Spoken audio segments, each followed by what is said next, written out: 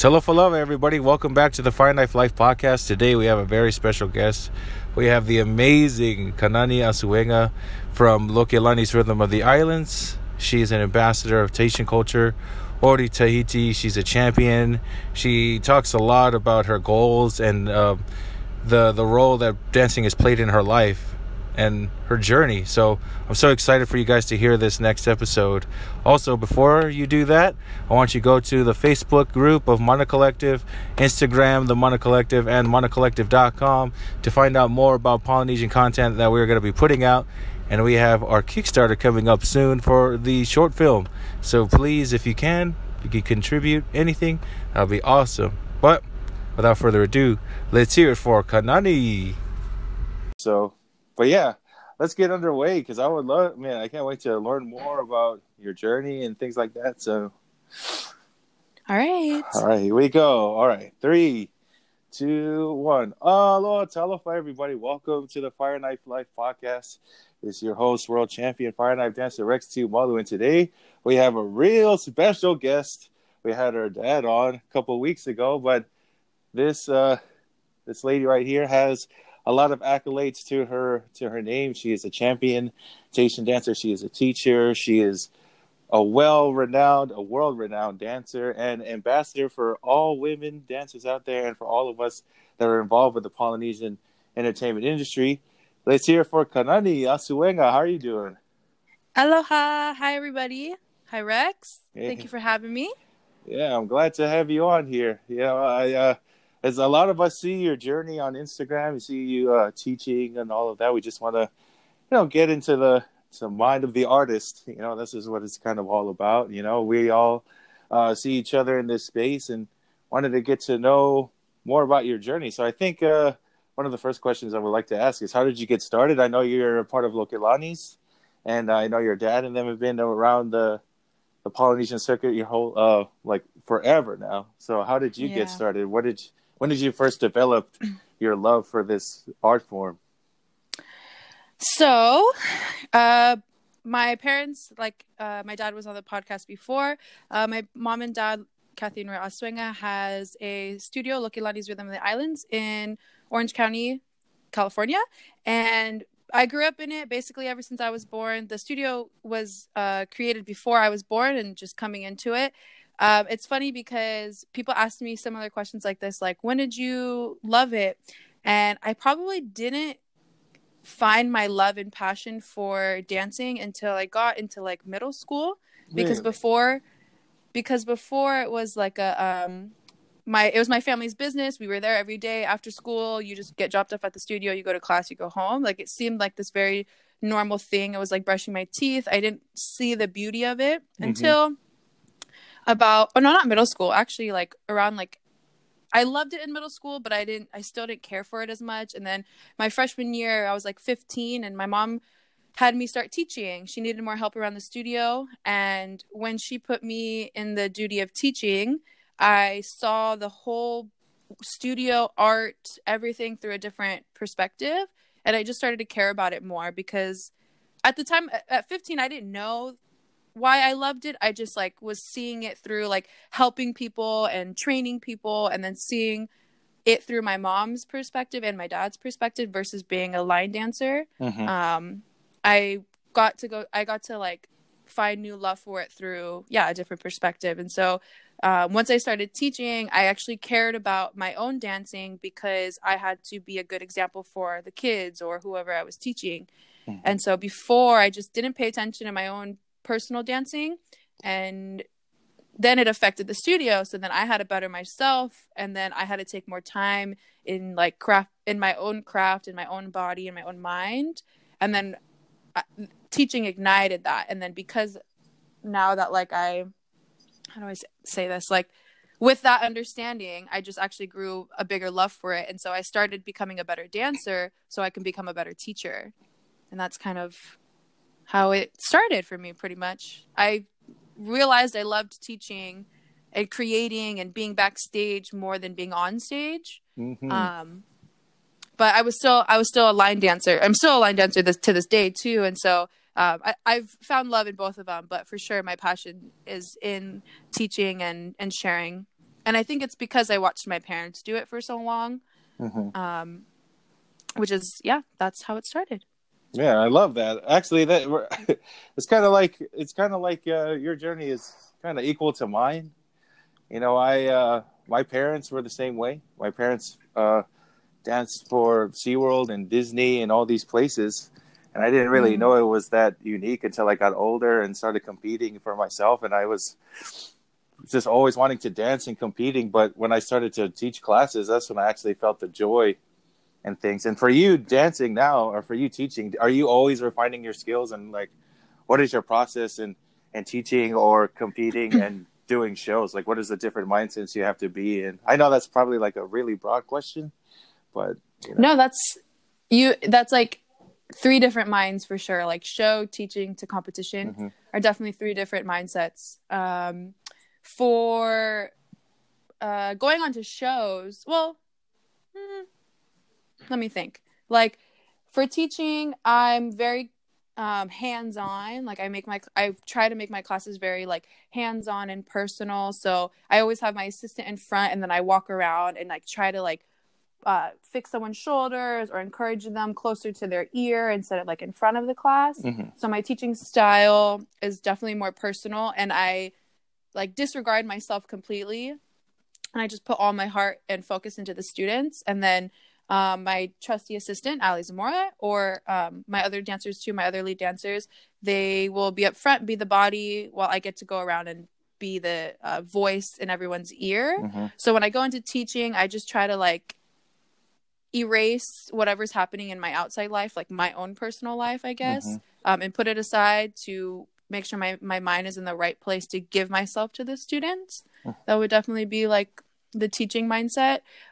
Going into a show and competition, they're kind of the same, just with a different like map of what I choose to do. For competition floor and show floor, I make a point to involve my audience or my surroundings in what I'm doing, so that it becomes like beyond myself and more of a energetic exchange between me and the judges, me and the audience, me and my dancers next to me, my line dancers, or the girls I'm competing with. I just try to like, I don't know, take it from the outside perspective also, because when you're doing a competition, for example, in a solo competition, you're all by yourself, you're in your own mind, there's only you that can help you and things like that. And then I would get really hard on myself and think of it too much of like a personal experience. So when I went on stage, I took what I learned from shows, which was entertaining people. And that was my background before stepping on a competition floor. Like on the show floor, you're very entertaining. It's all about you and the audience. And for me to feel more comfortable on the competition floor, I'll make my solos engaging to the people in front of me. So it doesn't feel like I'm just like trying to have the best fa'arapu by myself in my own head. I'll turn around, you hear tika tika, and I'll look at the audience eye to eye and just try to play with them a little bit. Love that beat. And yeah. And then I probably wouldn't have understood that idea if it wasn't for shows. So shows gave me the entertainment engagement aspect of my competition performance. And then the difference from show to competition is I just dance harder. Honestly. Yeah, I love that. But oh yeah, sorry if I'm cutting you off. Sorry. No. But yeah, I think that's that for sure. Yeah, I feel the same way with I think for us in Florida, we're all just about entertainment because that's what we do full time. And so like we never thought that West Coast did shows, you know, so hearing this is pretty crazy to me, because like we all thought like, you know, West Coast is always about the competition and always that. Like that's so funny. I hear that. Yeah, which is a funny thing. I mean, I got to remember that, you know, like, I mean, I don't know if you agree with this mindset, but for people that do entertain and stuff, do you think that's made you, like, done shows and stuff? Do you think that's made you a better competitive dancer in doing that and, like, doing shows for, like, random completely. people? Yeah. Oh, completely. It helps with your comfortability on stage for sure. And like, because you just have more exposure of being on a stage in front of random people all the time. But on the competition floor, like for Tahitian solo competitions, your stage presence is a column to be judged on, and all my stage presence comes from my entertainment side. And my mom and my dad come from entertainment industries too, because competitions weren't really a thing until they started having groups. And so my mom, she always like, we would like lift our eyebrows, bat our eyelashes, like do all kind like hula faces all day long. And if it wasn't for the entertainment background, yeah, no, definitely. And I think the difference between California or West Coast to like show worlds in Florida or in Hawaii too is that our shows are just more like backyard shows versus, you know, like big company hotel shows. And there's like few, like Tapua had one good job at the Hilton or Hyatt. It was one of the H hotels. And that was like something that doesn't come around often for us. So that was really cool. But for the most part, I did like backyard shows, halls, and all those kind of things. And when I had a 6-month entertainment contract in Okinawa, and I was dancing. Yeah, it was a great time. And that's where I met dancers from Hawaii for like the first time, like in depth met them. And they were telling me like, you guys do shows? And I was like, yeah, we do shows. And they were like luau shows. I was like, yeah, they're luau shows, but for someone's like wedding, or what do they, I think they call them like a different word than, I can't think of what they called them, like side shows, but same experience, same values to it, just in a different environment. Yeah. I love that. I think sometimes we got to remember that they're not really mutually exclusive. We can use both to our advantage. And for this next question, I think for all of us that see you on, you know, YouTube and seeing you teach and seeing the end result, seeing the finished product of your hard work, how much work do you put in to competition, or when you're creating things for either Lokelani's or things like that? Like, what are some of the things you had to overcome, like hardest obstacles to overcome in building your skills and creating? I know that's probably another long-winded answer, but I think I'm very curious because we all see what you guys do on that day, on competition day or show day. But what are some things you guys have to overcome and obstacles you go through doing those things? I love your questions, first of all, too. Well, one thing, like for me personally, is that I'm so young. So I'm only 22, which is crazy to me. I thought thought we were the same age. But... No, yeah, I am a baby, Yay. And I mean, like common things, like my fellow people older than me could understand like the different mindset you had at 15 to 18 to 18 to 21, and then me just having 22. I think like I had to overcome my surroundings because I had a different mindset. I wanted to be in a different place than maybe my classmates were, and so I had to like learn how to separate myself from the mindsets that my classmates at a young age had versus me. So like my friends who wanted to mess around after school, as much as I wanted to mess around after school, I also had a competition to prepare for. And so it was really hard to like separate my life. And that was like one thing I had to overcome. And like, remember, like, what do you actually care about? Do you care about, you know, hanging out with your friends after school? Or do you care about like, having your goal and succeeding your goal, whatever that may be, big or small? But it was like my choice to be successful in ways that I find myself successful or feel confident, or go and mess around and do nothing kind of thing. And so I missed my friends, and I felt like a lot of times I had no one to like relate to in my friend group other than obviously dance friends we all get it with each other, but that was kind of a weird thing. And that's also why I think I didn't love dancing until I got older, was because I was so focused on like having a life with like the outside world, outside of dance world. But then my love for it overcame everything. And so that was like one of my earlier obstacles. And then getting older, it was just like mental things. I think like honestly, and I think a lot of people of all cultural backgrounds, you kind of want to make your family proud. Yes. And being that my family and I are in the same like lifestyle industry and everything, my parents paved such a big path for me, and I wanted to make sure I just followed along and like gracefully walked that path to make them proud. And that was a big thing on the back of my mind. And then like normal things, like besides dance, I have a life, you know, I have other things to do. Yeah.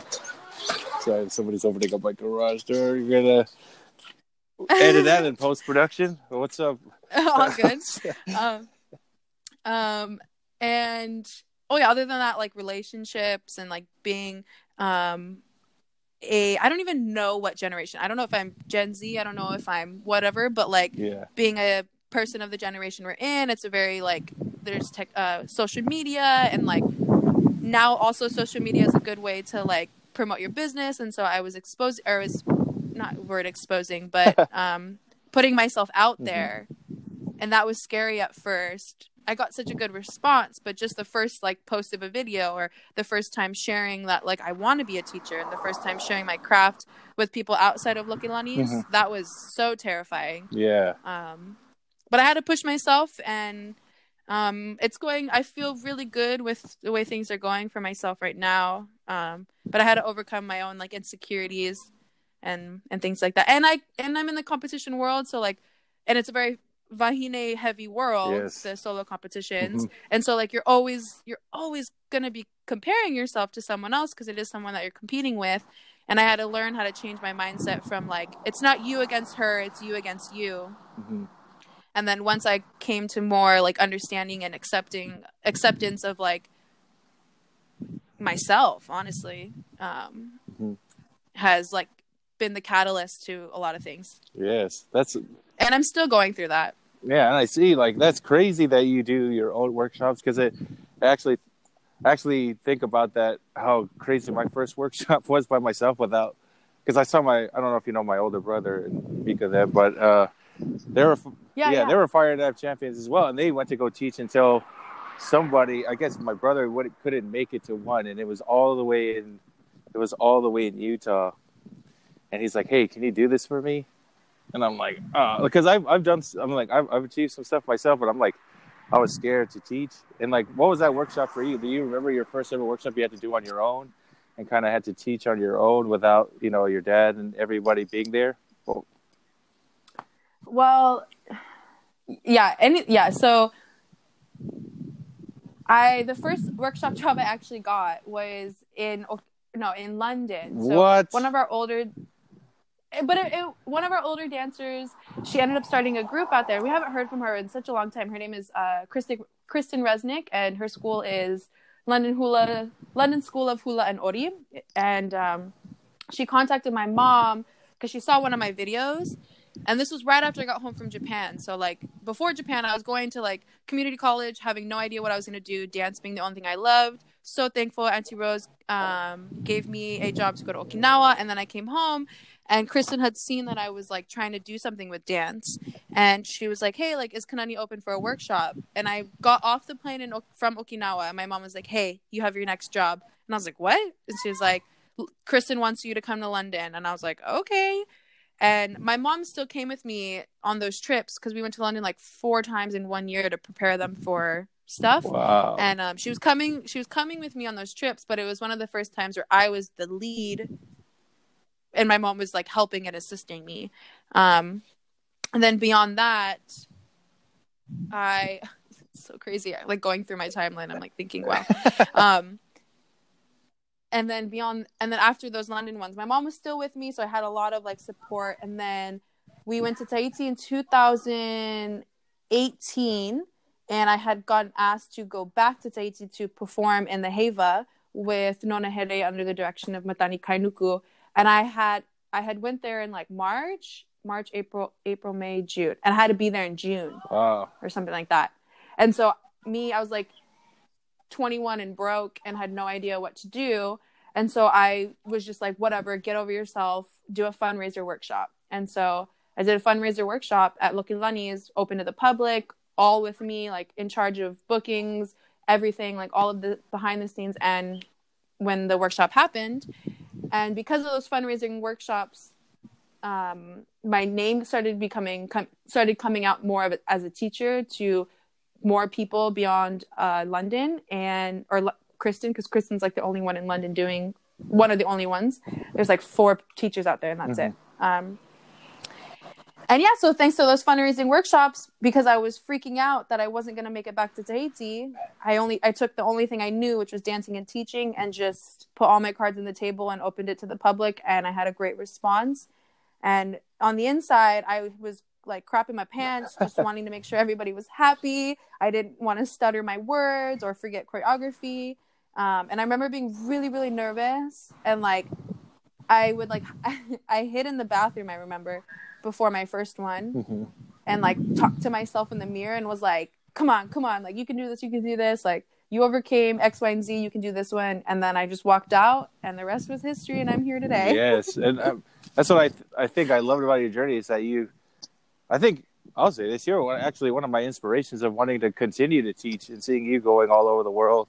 Like you're one of the first people, even though we're in two different genres of the same cultural dance, you know, like it kind of made me want to spread this art form that, you know, Fire Knife is still kind of niche. Not a lot of people do it. So to see how it grows, like to see how you grow your art is pretty astounding. So I want to get back to Tahiti and how because a lot of people's dreams, I think a lot of Samoan Fire Knife dancers' dreams is to go back to Samoa and give back to the culture that gave us this dance, you know? And so what was it like to dance in Tahiti, dancing a dance that you love so much for those people, and that feeling of being up there and hearing those drums? Because I feel like the drummers in Tahiti, are like something about the drums in Tahiti. I never seen it, but when I worked at PCC, they would come and I would hear it. It's just like a different vibration, you know? So what was that like to go back to Tahiti or go to Tahiti and compete or dance in that matter? Yeah. So no, oh my gosh. Even just hearing the word Tahiti makes my heart so warm. So I went to Tahiti like 3 times, like as a kid with my group, and we stayed in hotels. We did the whole like vacation type of vibe. Of course, cultural practices, but we were still like I was still with Americans, like living and staying in the room with my fellow dance group. And then, so when I got asked to come back for Heva, it was just me and Ofa at the time, my boyfriend at the time, and we got to stay in the house with Tahitian family. And that is when I was like, oh my gosh, I have been coming to Tahiti in a way different way, thinking I was experiencing, wasn't. Once I stepped foot into the home of Tahitian people, we woke up, we ate, we did everything together, and like along the Tahitian way, it was so life-changing. So like I remember like some of the life, like this, besides dance, like some of the things that really hit me different culturally, because I'm Polynesian from America. Yes. And like you know, there's that weird shift of cultural differences too. And then so there was like one time where I came downstairs like hella rushing. I was like, I need to eat my breakfast, like I need to make my costumes. And everyone looked at me, they're like, hey, just take your breakfast. It's okay. You can do this later. And I was like, oh my gosh, but like Matani said that we need to do this. And they were like, no, it's okay. You know, we're here. We're all home. We just take time. And they're like, I don't know what it is about you, but you always feel this need to do everything fast and finish. Just relax, Kanani. And I was like, oh my gosh, is that the American in me or what? Like, I just needed to finish everything. And then they told me, they're like, why don't you ask, hi, how are you? And I was like, it's not that I don't care about how you are. We just have like a schedule, and I needed to like do what it says on the schedule. And they're like, no, we're home. We're in Tahiti. We relax. When the sun comes up, we come up. We wait till sun go down. Like all those kind like vibes of just being on the islands and then worrying less, like knowing what we have to do, but just not really taking it with like that like firm approach. And like that was definitely a big beyond dance thing that was nice to be around for sure. And that made a big difference on my approach to things, or way of like thinking, like I don't actually have to rush, it's okay. And then the dancing side, amazing. The thing that I really loved about being over there was that everybody kind of danced everyone just danced as a way of life. And as much as that is my life here, I also came again from the competition background, so I was always thinking like work hard, work hard, work hard, work hard, work hard. And I wasn't dancing to have fun anymore. If that makes sense. I was dancing to build my skill, which is fun to me. But then when we would like go and like do like Kanikapila kind style at dinner, I would just dance. And I was like, oh my God, I miss this feeling of just like moving my body with my like family and friends next to me and not training like so vigorously. Yes. So that was really nice. And then it was so crazy to see the island. Like they had, some of them like didn't go to work during Heva prep. And I was like, dang, you just stopped your life to go to Heva prep. That sounds so crazy to me. And it was so inspiring. And then there was also people that like were doing multiple things in their life and then still making it to Heva. And for me, like my life is dance. And so just seeing both perspectives coming from people on their own island with their own cultural ways and stuff was really cool. And then one big thing that was really cool to me was actually the weather in Tahiti. So like I felt like people in Tahiti took what was happening in front of them for what it was. So like it was rainy. We have no practice. We didn't like try to like go find a place and like struggle to like go do things. And I was like, wow, it's just like we kind of just live with the island. That was also a really, really cool thing to do versus living on the island, if that makes sense. And creatively, all of the things that I just said ignited my creative side and like changed my way of thinking. And when I was out there for Heva in 2018 was the first time I ever wrote my own competition piece, which is what we ended up taking to Kauai, which was really cool. And because I was so inspired by all that stuff, I was able to create more. And my dancing skill actually changed. I think I actually got a bit on the calmer, lazier, less vigorous training side. So, which is so funny. But then mentally and spiritually, it uplifted me and inspired me like intensely. Man, I love that because like it kind of reminds me. I don't know if you know my friend Thailand Buendia. Oh yeah, Ty. That's Ty the Holmes. That's my boy. And he kind of said like when he went to Tahiti, like his whole outlook on life changed, his whole style of dance changed, and his whole philosophy and things changed. And hearing your story and how you felt about it, like that's something that I would love one day to experience. Oh, and speaking of Ofa, you can tell him he is one of my favorite Twitter players in the whole world. So, he is a music machine. Thank you. I will for sure tell him. He's wild. This guy, I've seen his drumming videos. He's probably like, who's this guy with a Fire Night picture liking all of his drumming videos? Nah. But yeah, like, I mean, speaking of things that you're inspired by, like, who inspired you? Who are the dancers that you look up to? I think that a lot of dancers, you perform there's a saying that you perform like what you're inspired by, So who are like dancers that you were growing up watching or people that you look up to now for inspiration, not only for your dancing, but like made you want to be in the game? Yeah. When I was really young, I remember because I don't know. I remember when like I finally started getting like excited about dance. So I'd go on YouTube and I'd watch all my favorite dancers. Some of them being Michelle Tarleton from up in the north side of California. She now owns a group Pura Atuenui. She had like the strongest legs I can remember. And I remember watching her technique. So the people I'm going to name actually, just through video, I would analyze their body and then watch my own body and see the difference and then try to like put in the way that their feet were placed, their arms were placed, their knees were placed so that I can improve my technique. And just by watching them, I never like met them at this time. And then Heu from Te Whakanui in Vegas, who's actually Ofa's cousin. So I'd like to think that she's my cousin. But she's bad, so bad. And the best, like my favorite thing about Heu is that she was Polynesian and she was a Polynesian woman. And it was like one of my first like Polynesian inspirations and idols like as a young girl, and that was really inspiring.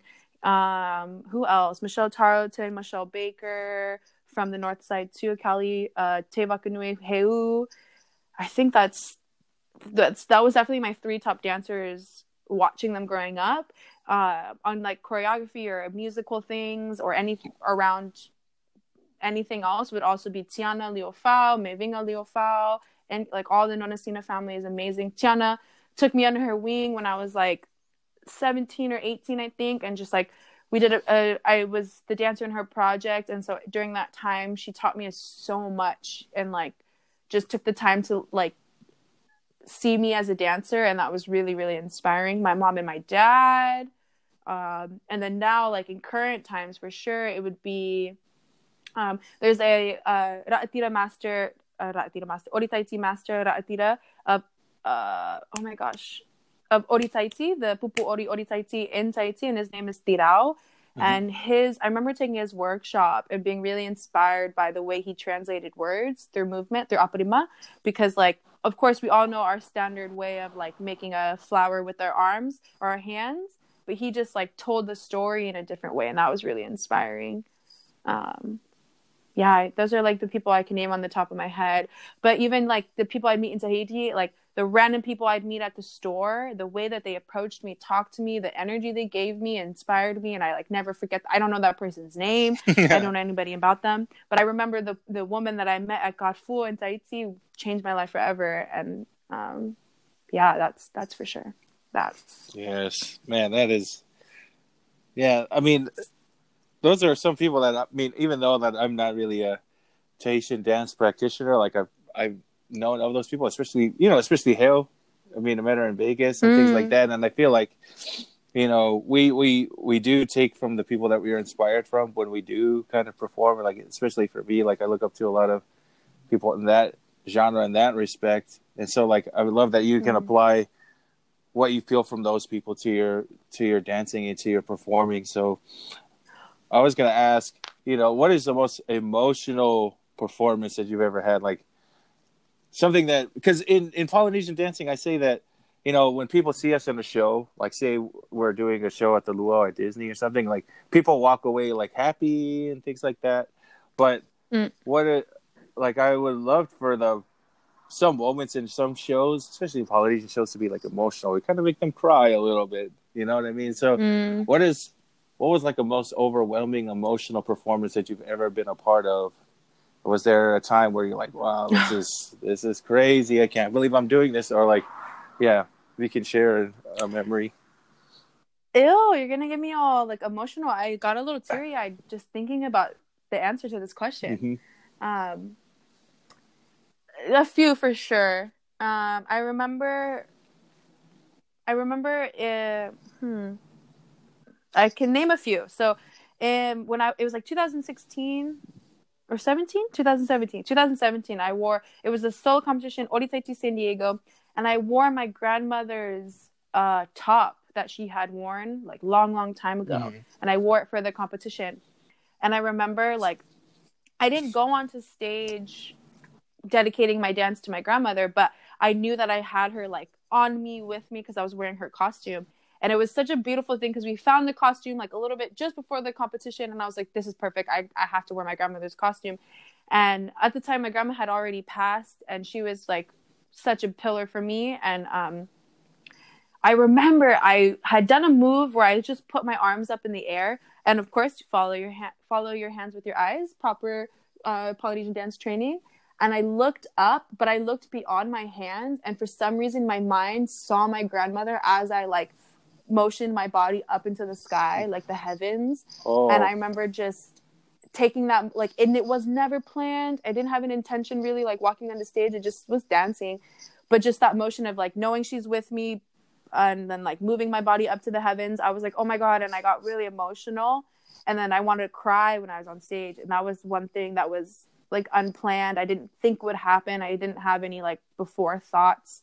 And that was a really cool moment. And it was very natural, very organic moment.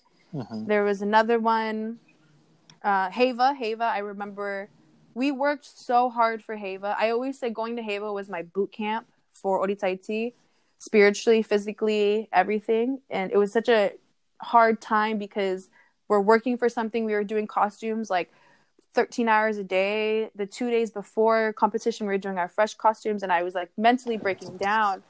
And then when we got on stage and one of our first songs came on, we started singing, and I could hear my whole group sing, and I just broke down like, wow, this is crazy. Like, I can't believe I'm sitting on at the stage with Nona Here in front of like Taisha people doing, you know, their cultural dance, and I'm just so grateful to be here. And then the last one that really comes to my mind would be my first Kauai piece, or my first competition piece that we ended up taking to Hawaii Kauai, because I don't know, I put so much of myself spiritually into the story, and then seeing it like come to fruition was really crazy. And then I remember doing our first otea, and I just happened to just like follow my hands again. I like glanced over to the girls next to me, and everybody was just like pushing it so hard, and all the hard work that we had, it just came out, and I started like choking up on stage. I think they all kind of fall along the same thing, just like caring about it so much and seeing it happen in front of you is like a really, really crazy experience, because you work for months on it, and then all of a sudden you're on stage, and then all of a sudden it's over. Like, you don't really do that again. Like, you don't have that performance again. Mm-hmm. And no performance is like the last. And so that was definitely really emotional for me. Mid-performance, those were emotional experiences for sure. Yeah. I love hearing those, because like, you know, when someone has an emotional performance, it kind of, I feel like it kind of connects to your why, you know, why you do this, why you love this. And, you know, I love what you said earlier, that life can sometimes get in the middle of your prep. Sometimes life can be hard and it can affect your art. But I think things like that, performances like that, really show your true passion for what you do. And I love that. And I see that with everything that you do.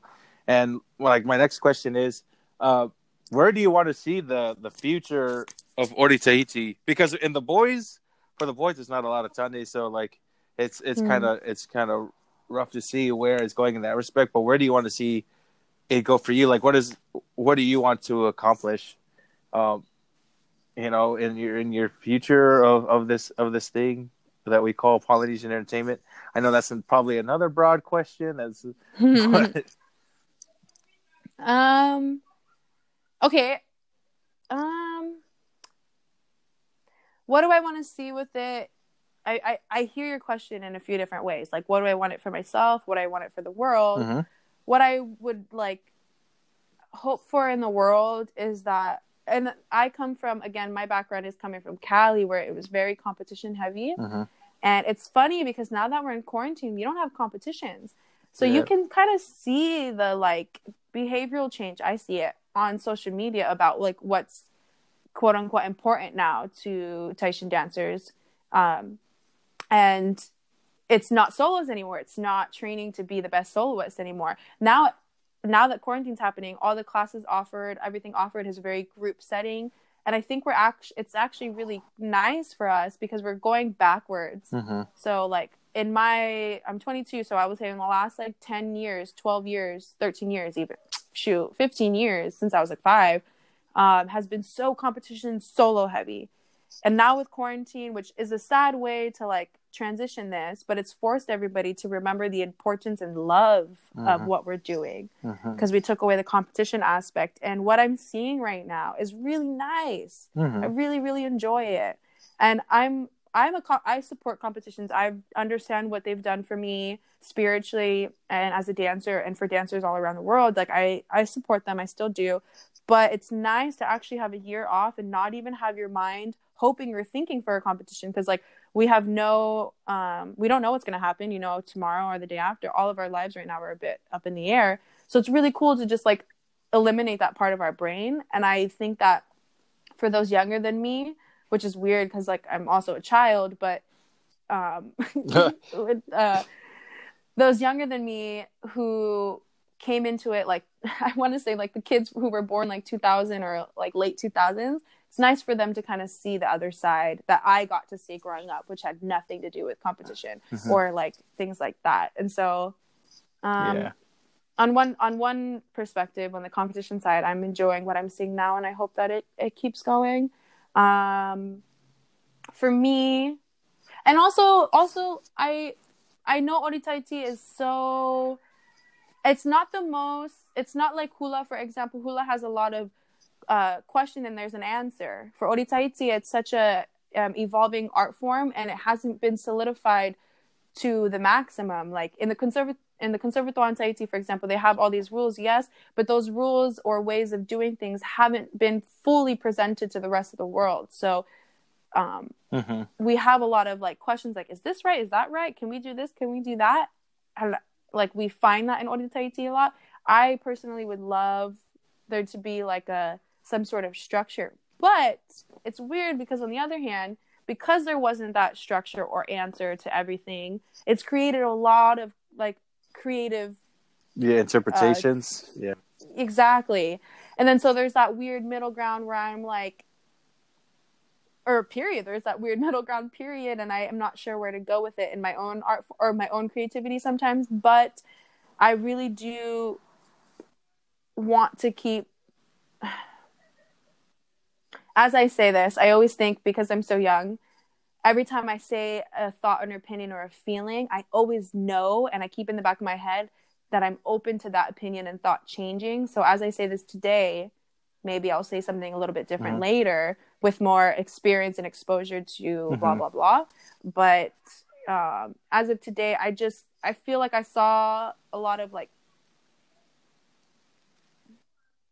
how am I saying? Like craziness happen in creativity where I'm like, oh my gosh, is that even still Ori Tahiti? Can we call it Ori Tahiti? And I just kind of want to see the foundation of Ori Tahiti still come alive. And I think that comes from being one Polynesian and it being my brother. Tahiti's are brothers and sisters. I'm Hawaiian Samoan. I'm not Tahitian, but it's our cousins for sure. And I just want to see the foundation be present still. If that makes sense. Amen. So, and then I even like Tiana too. She was one of the people when I was younger who would say this. She was like, I'm from LA. Like I love LA. So obviously I'm going to have that swag in my movement. But I think it's important to understand the foundation before applying that extra swag in creation and movement. So we have to I just always try to encourage everyone to keep remembering the foundation before we move forward versus doing our own stuff, learning Tahiti and then moving forward. For me, I think that there's a certain pattern to go forward with that's a bit like more respectable to the true people of Tahiti, true cultures of Tahiti. So I want to keep it cultural, and I think that would definitely be, I guess, the future movement. And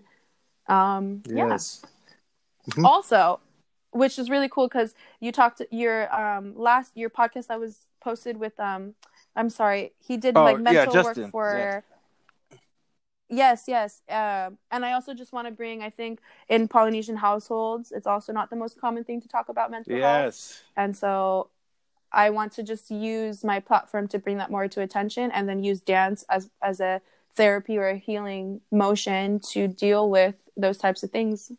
And I hope to speak to my Polynesian kids or that. Actually, there's so many things that you've said that are like the most amen things. I know this is an interview, but I think it's a good conversation piece. With I'll start with the mental health thing first. A lot of people know, I've been through it. I've almost been to the point of committing suicide and things like that. And this art form and what we're doing today is actually what's been saving me, and so that's why I think this podcast and talking to my heroes, because I consider you one of my heroes in this game, is just getting people's stories out there. And like, I know there's things in Polynesian households that they don't want to talk about. I don't know why that is. We're supposed to be loving people and things like that, but sometimes we show it to the world, but we don't show it inside to our own families and to our own people. So I love what you said there. And then like what you said about like Tahitian and the basics, and like Hawaii, like you're right. Like if you ask a Kumu something, they'll always have an answer for everything, And for me, watching the Tahitian evolution of the dance, like from the late 80s to the 90s to now, I feel like it's such a different dance. Like I feel like it is. It's so different. Yeah, exactly. And I think even to help those who are listening understand how using this art form, for example, for you, kept you head above the waters, and me too. Like, there was one time where I was backstage, and I come from a competition world, so a lot of my experiences stem from being in prep for comp. But I was backstage for a competition, and we were going out for overall. So I had already done 2 other rounds and brought out all of my tricks in my bag, anything I could bring out for the first 2 rounds. And come the 3rd round, I was literally sitting backstage, and I was like, yo, I suck. The people in front of me are so good. Like, what am I supposed to do now? I just like brought all my stuff out of the bag. I have nothing left.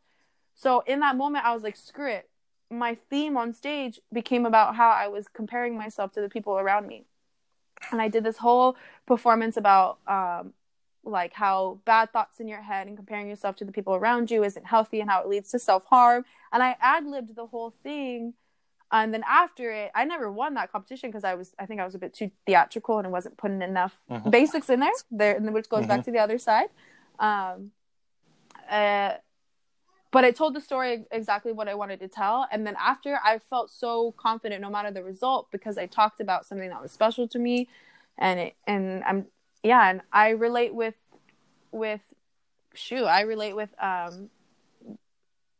the bad sides of mental health, and it like taking a toll on us. If it wasn't for creative dance, because also like in Samoan households, or, you know, things are very hush hush, or it's always like behind closed doors, but like also nothing like it stays in the house, but like there's nothing progressing in the house a lot of times. But we're told to keep our problems in the house, but we're not actually talking about what happened in the house. Like, and so I was able to express some things that I felt hindered to express on stage, though no one knew what I was talking about. I mentally, in my heart, I took that out. But no, this was a great conversation. This is really cool. I mean, it's getting me all hyped too, because like, and especially with Fire Knife, if I were to relay back to that, you know, Fire Knife, when I won't take credit for it, but when the evolution of Fire Knife started to go in a different direction, we would get yelled at by the old school community saying, that's not Samoan, that's not Fire Knife, that's not traditional.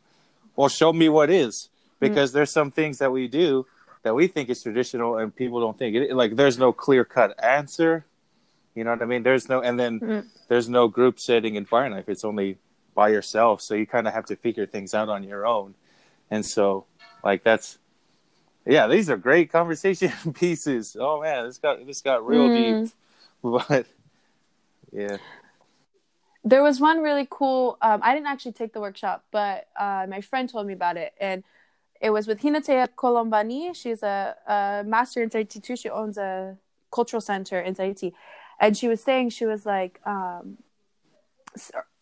something like, there's sometimes where it was really cool to hear it from somebody from Tahiti. They were like, we can't complain about what's happening with Ori Tahiti around the world unless people like us from Tahiti do something about it. And she was like, you know what's really cool? We actually learn a lot of people. So like when we learn from a lot of people, so like you also doing the like different movements with Fire Knife. Sorry if I don't have enough understanding, but something like that, like stepping out of the box. Hinatea was saying like, we see that around the world, and Tahiti actually learns from that. And it's created a better communication between us outside of Tahiti to those in Tahiti, when those in Tahiti have actually had the open mind to be like, whoa, like Japan did this random move with the fa'arapu, and then all of a sudden Tahiti did it, and then vice versa, Tahiti did something, and then like America did it. And it was like a really cool enlightening moment, and a very like modern way of thinking, where Hinatea was like saying like, no, thank you to everybody for sharing my culture, and I'm here to give the answers I can, but you know, like if it wasn't for everyone also,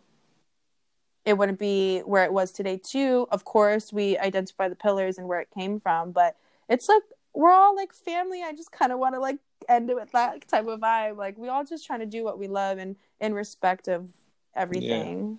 Yeah. It could be a weird fine line, but I don't know, if you got a good heart, it always comes out. We're doing it with the right intentions, you know.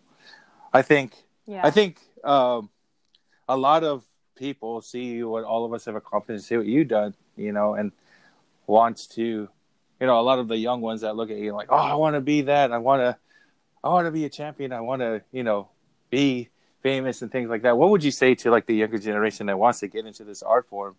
Like if you're relaying a message back to the younger kids, what would you tell them before they get into this? Because I think from an entertainment standpoint, I'll start like from an entertainment standpoint, like getting gigs and like if you're not like doing it full time, like it can be a really hard life. You know what I mean? It can be really hard, and even competition takes a lot out of you. And then after that, you have to find the next gig, find the next place. You know, so what is like? I mean, I'm not saying like kill their dream, but like, no, yeah, I get that. How do we set them up for success? Like, how would you set up a little girl that wants to be where you are, and how would you set them up to succeed?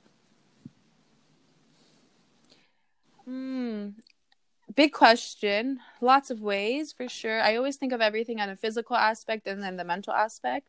Physically, and then also everything begins with prep. So on the physical side, prep your body, take care of your body, muscle building, and like forming your art and practicing really hard. And whatever, if it's Oritaiti, practice really hard with your basic steps, but also take care of your body, rehab your body, and it's going to last longer. And that would be something to train with, like the mentality of training, like I'm going to train hard, rehab good, train hard, rehab hard, like that type of vibe. It's all about prep and post to have the better performance, I guess, physically. And then mentally and spiritually, take yourself off of the movement and put yourself in a book. Go talk to your elders, and those who maybe have a different cultural background than Polynesians do. Even talk to your own elders and how they like honed in onto something that they've felt. I just feel like conversation of people before us and how they conquered something helps with like mindset and discipline, like disciplined mindset. And then on the like culturally, read a book about history of Oritaiti, go online and listen to legends and listen to the people of Tahiti talk. When you hear, oh my gosh, when you hear the mana'o or way of thinking of for me as in what I'm doing Tahitian people, it changed everything. The way how I explained before, how they were just more relaxed about the morning routine than I was. Just that conversation changes your approach to something, and then you're easier on yourself with understanding of what needs to be done, and you still do it at the best of your ability. But there's this like learning of someone else's way of life and opening yourself up to other people really makes a big difference in your own mind and your own body. So to be successful and great is always, I always think it's subjective. It's up to you what you find to be successful and great. My tools to do that would be talk to your elders, read a book, and rehab your body. Yes, man, I love that. Love these advices. Probably gonna give it to myself too, because during this time, like, were you gonna say something? Sorry, I felt like I was cutting you off. No. One random thought I had that I wanted to say earlier too, but I forgot.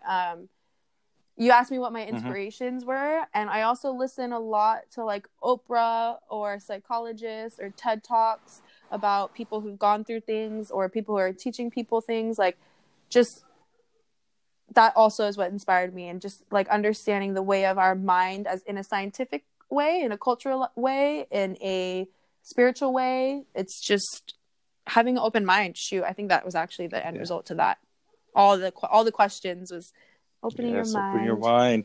I think that's why, like, I think I mentioned this at Justin's episode. Like, he was kind of like the biggest reason why I wanted to do this is because, I think as people in the younger generation, especially us, even though I'm like 26 and you're 22, I'm almost up there, but it's like we could teach people to do this in the right way, and think of it differently in a better way than just winning the trophy or I want to be in the next great show and things like that. And that's what I really love about our conversation today. And I think one of the last questions I'm going to ask you is, what do you want to be remembered for? I think that is like the question that everybody loves when I ask, because like everybody has such a different answer. But what is like the legacy that you want to leave behind?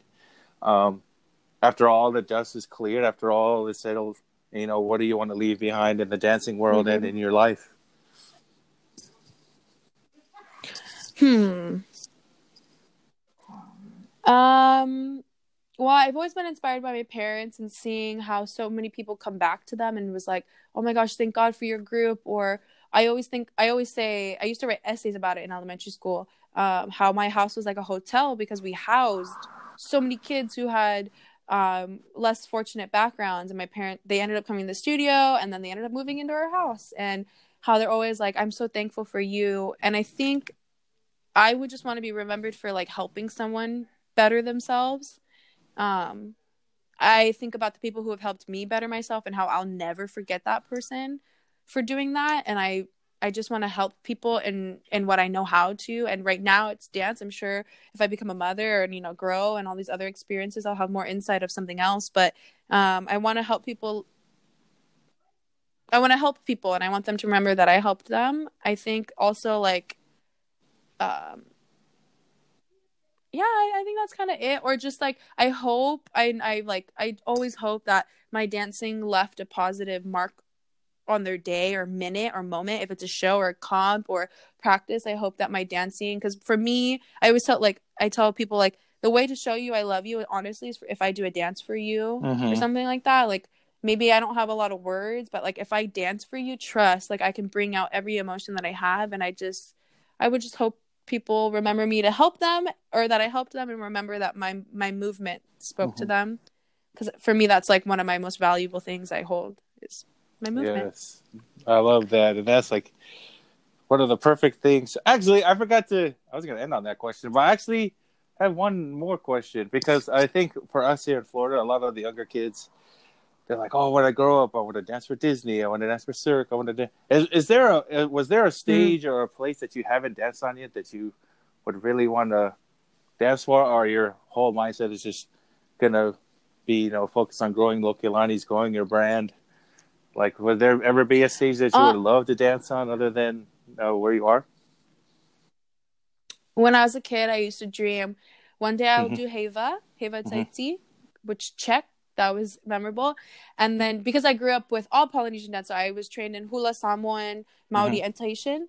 I always, always wanted to do Merry Monarch. I think I'm a bit hitting the older side where I don't think I can do that one unless I really, really change my whole life.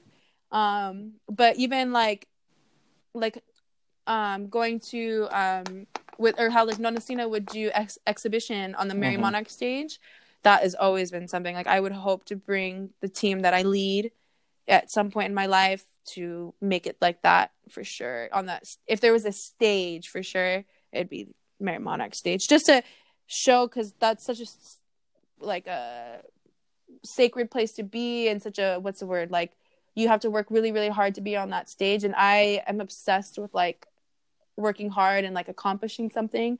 And so for sure that, but if not, like if I can think about anything, it would just be having like, I always wanted an army. I've always wanted like a school of Oritaiti, or Polynesian dance actually, and just an army of Vahine and Tane just ripping it on every stage we go to. That is, Mm. yes. Ooh, and Oh, Polyfest. oh, New Polyfest would be Zealand. dope. Oh man, yeah, Yeah. that's a stage. Well, that's why this year is really killing me, because there was supposed to be a fire knife competition during Polyfest in New Zealand this year, and then we're like, Mm. oh, you know what I mean? So, but yeah, Mm. I know we were gonna end like 2 questions ago, but how are you dealing with this whole pandemic? I know you're teaching a lot, and like, how is that making you feel, like having to reach out to all these people all around the world? Honestly, I mean, I so thankful for all of our essential workers out there. To put that out there, please everybody stay home. But I'm not gonna lie, I spent the last 2 years like traveling so much, whether it was for competition, dance, or Mm-hmm. learning, and I hadn't been in a place, like in one place for so long, and it was kind of taking a toll on my body, just like traveling, time differences, sleeping on different couches and like different hotel rooms. Doing what I love. So actually it's really nice. Now I teach in one place every day on specific times, and I've actually really been enjoying it because I'm in a more controlled setting for what I love to do. Um but I feel weird saying it, but I feel happy. I think it's done really good on my mental. I've had time to reconnect with my family members and my relationships, Mm-hmm. and I've been training myself a lot more, which has been nice because like sometimes I get stuck in teaching and I won't dance for myself, but I've been actually having more time on my hands to do both, and that is a blessing. So I'm okay. I miss my parents because I'm not around them. I'm in Fresno and they're in Costa Mesa or in south side of Cali. I'm in the middle, and I think that's the only thing. I just miss my parents, but other than that, I'm not doing too bad. I'm grateful that I have a job. I'm grateful that I have what I have, so I can't complain too much. Man. Or not a job, but a way of my life. Yeah, oh man.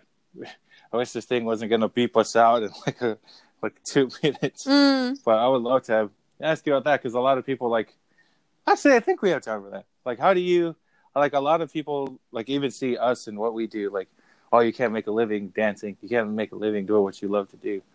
And we're testaments of how that happened. What would you say for people that say that, or people that want to do what we're doing, and what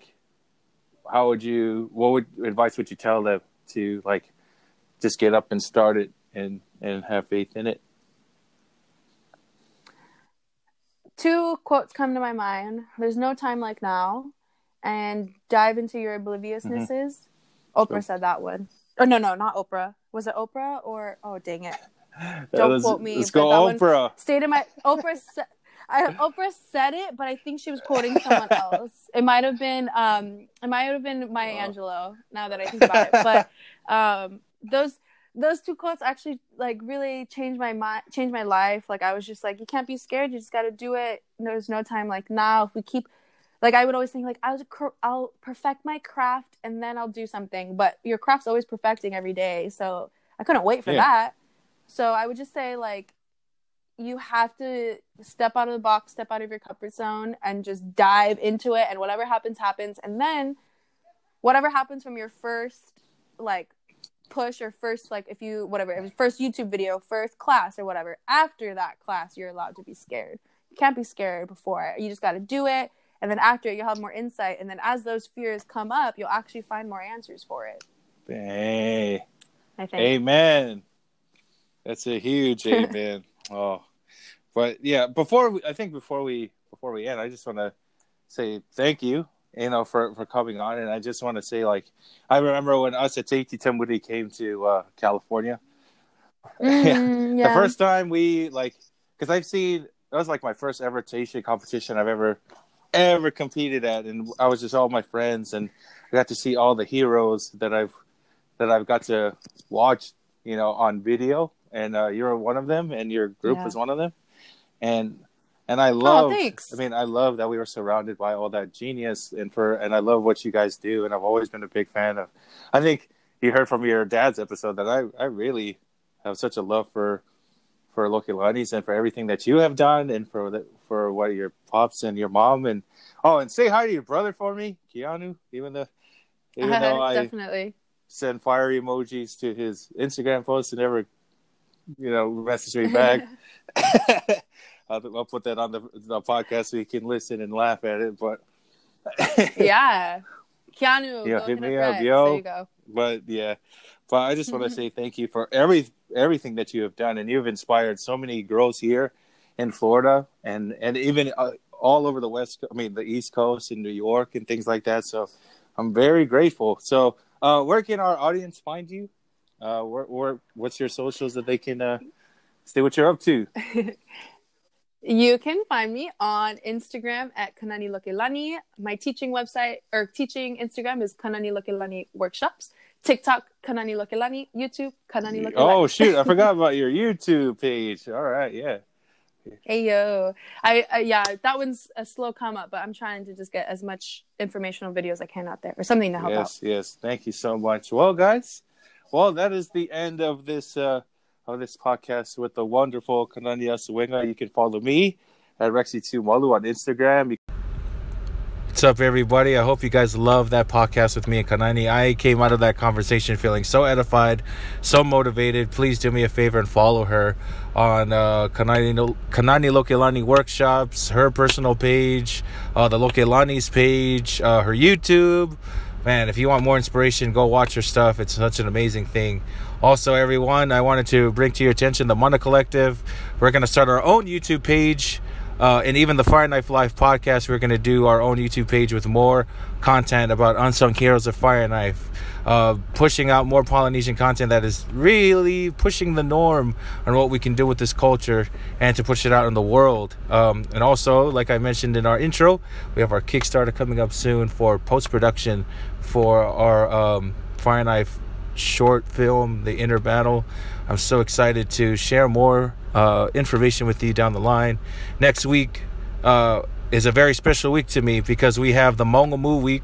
Mongamu Week is the week that many of you have been waiting for, and that's interviewing the original members of Mongamu, which is me, 3-time world champion Viavia Tumalu, and 5-time world champion Mika Ele Oloa, our friend Tuika Famuina, and Natalie Oloa, the original members of Mongamu, one of the top fire knife schools in the world. So, until next week, I'll talk to you guys soon.